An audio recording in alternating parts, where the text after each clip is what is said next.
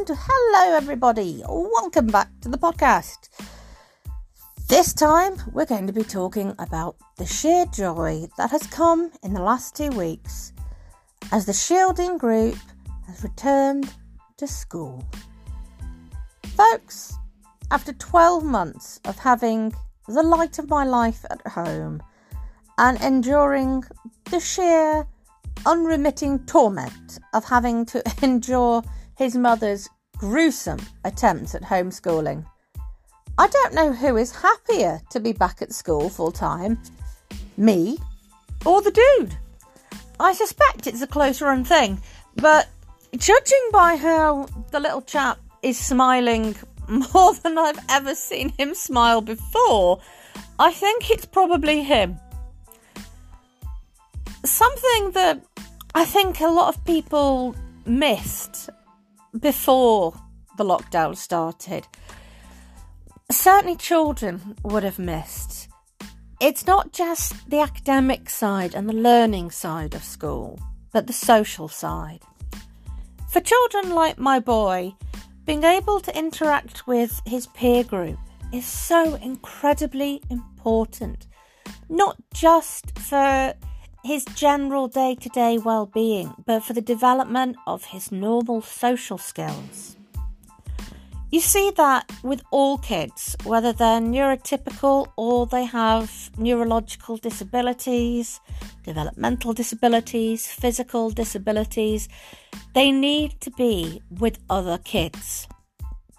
In Sam's case, being with other children who, like himself, are in wheelchairs, at least some of the time, who use different communication aids, who have different challenges on a daily basis, really helps him to understand the world around him. It helps him to learn that difference is not bad, it's just different. And it helps him to see how he fits into the world.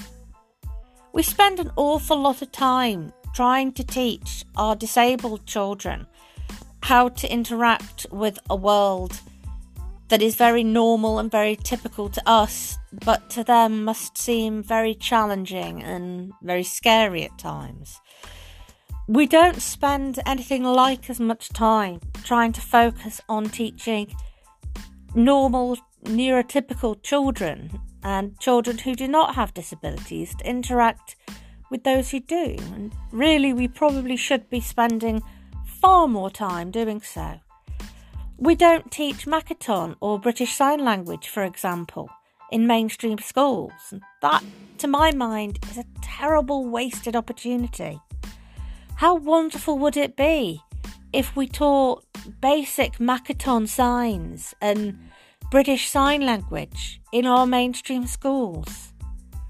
How fantastic would that be for those kids coming out of school after post-16 education and able to interact with somebody just in the street who they might meet and realise are profoundly deaf, for example. For children like Sam, when we're out and about, if somebody is interacting with him on his level, that's absolutely fantastic for him. We do meet the occasional fantastic individual who usually has a background in special needs education. Quite often they're a retired or current teacher in special needs education, or somebody who's worked with children like my boy in the healthcare system. And they might remember bits of Makaton. They'll remember the importance of actually speaking to him on his level, remembering that just because he's in a wheelchair does not mean he doesn't have comprehension. Just because he's non-verbal does not mean he has nothing to say, just that you have to be rather more in tune to how he says it. How fantastic could this world be if we actually taught everybody those very simple skills?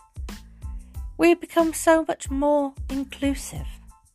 In my own job in higher education, I absolutely marvel when I see my students on campus, either with service dogs for various disabilities, not just the standard guide dogs for the blind, frankly, one of the most amazing jobs a dog can do, but also dogs that are there to assist students who are hearing impaired or who have other problems. We see students in wheelchairs, ranging from ultralight, manually powered wheelchairs that allow students to self-propel, to students in some of the most complex powered wheelchairs. And it's just fantastic that we have students able to actually access higher education who would once have felt it wasn't available to them. We've started to come a long way in terms of accessibility, but we've got an awfully long way to go. With the return of Sam to full-time school, excuse me while I just take a moment to just revel in that wonderful peace and quiet. Oh, it's lovely. I am not only enjoying the fact that I can once again focus on getting my own work done, I'm also able to revel in just how happy he is to be back in the environment he thrives in. And I can't help feeling that we need to do a lot more to ensure that young people like him, with all kinds of issues, problems, health conditions, call them what you will, are given the best opportunities that they can to access not only education, but everything that they want in life. We still have a long way to go in terms of accessibility and equality, but we are improving. Long may that continue. Thanks for listening again, guys, and hopefully I'll be with you again on the next recording. Till then, bye for now.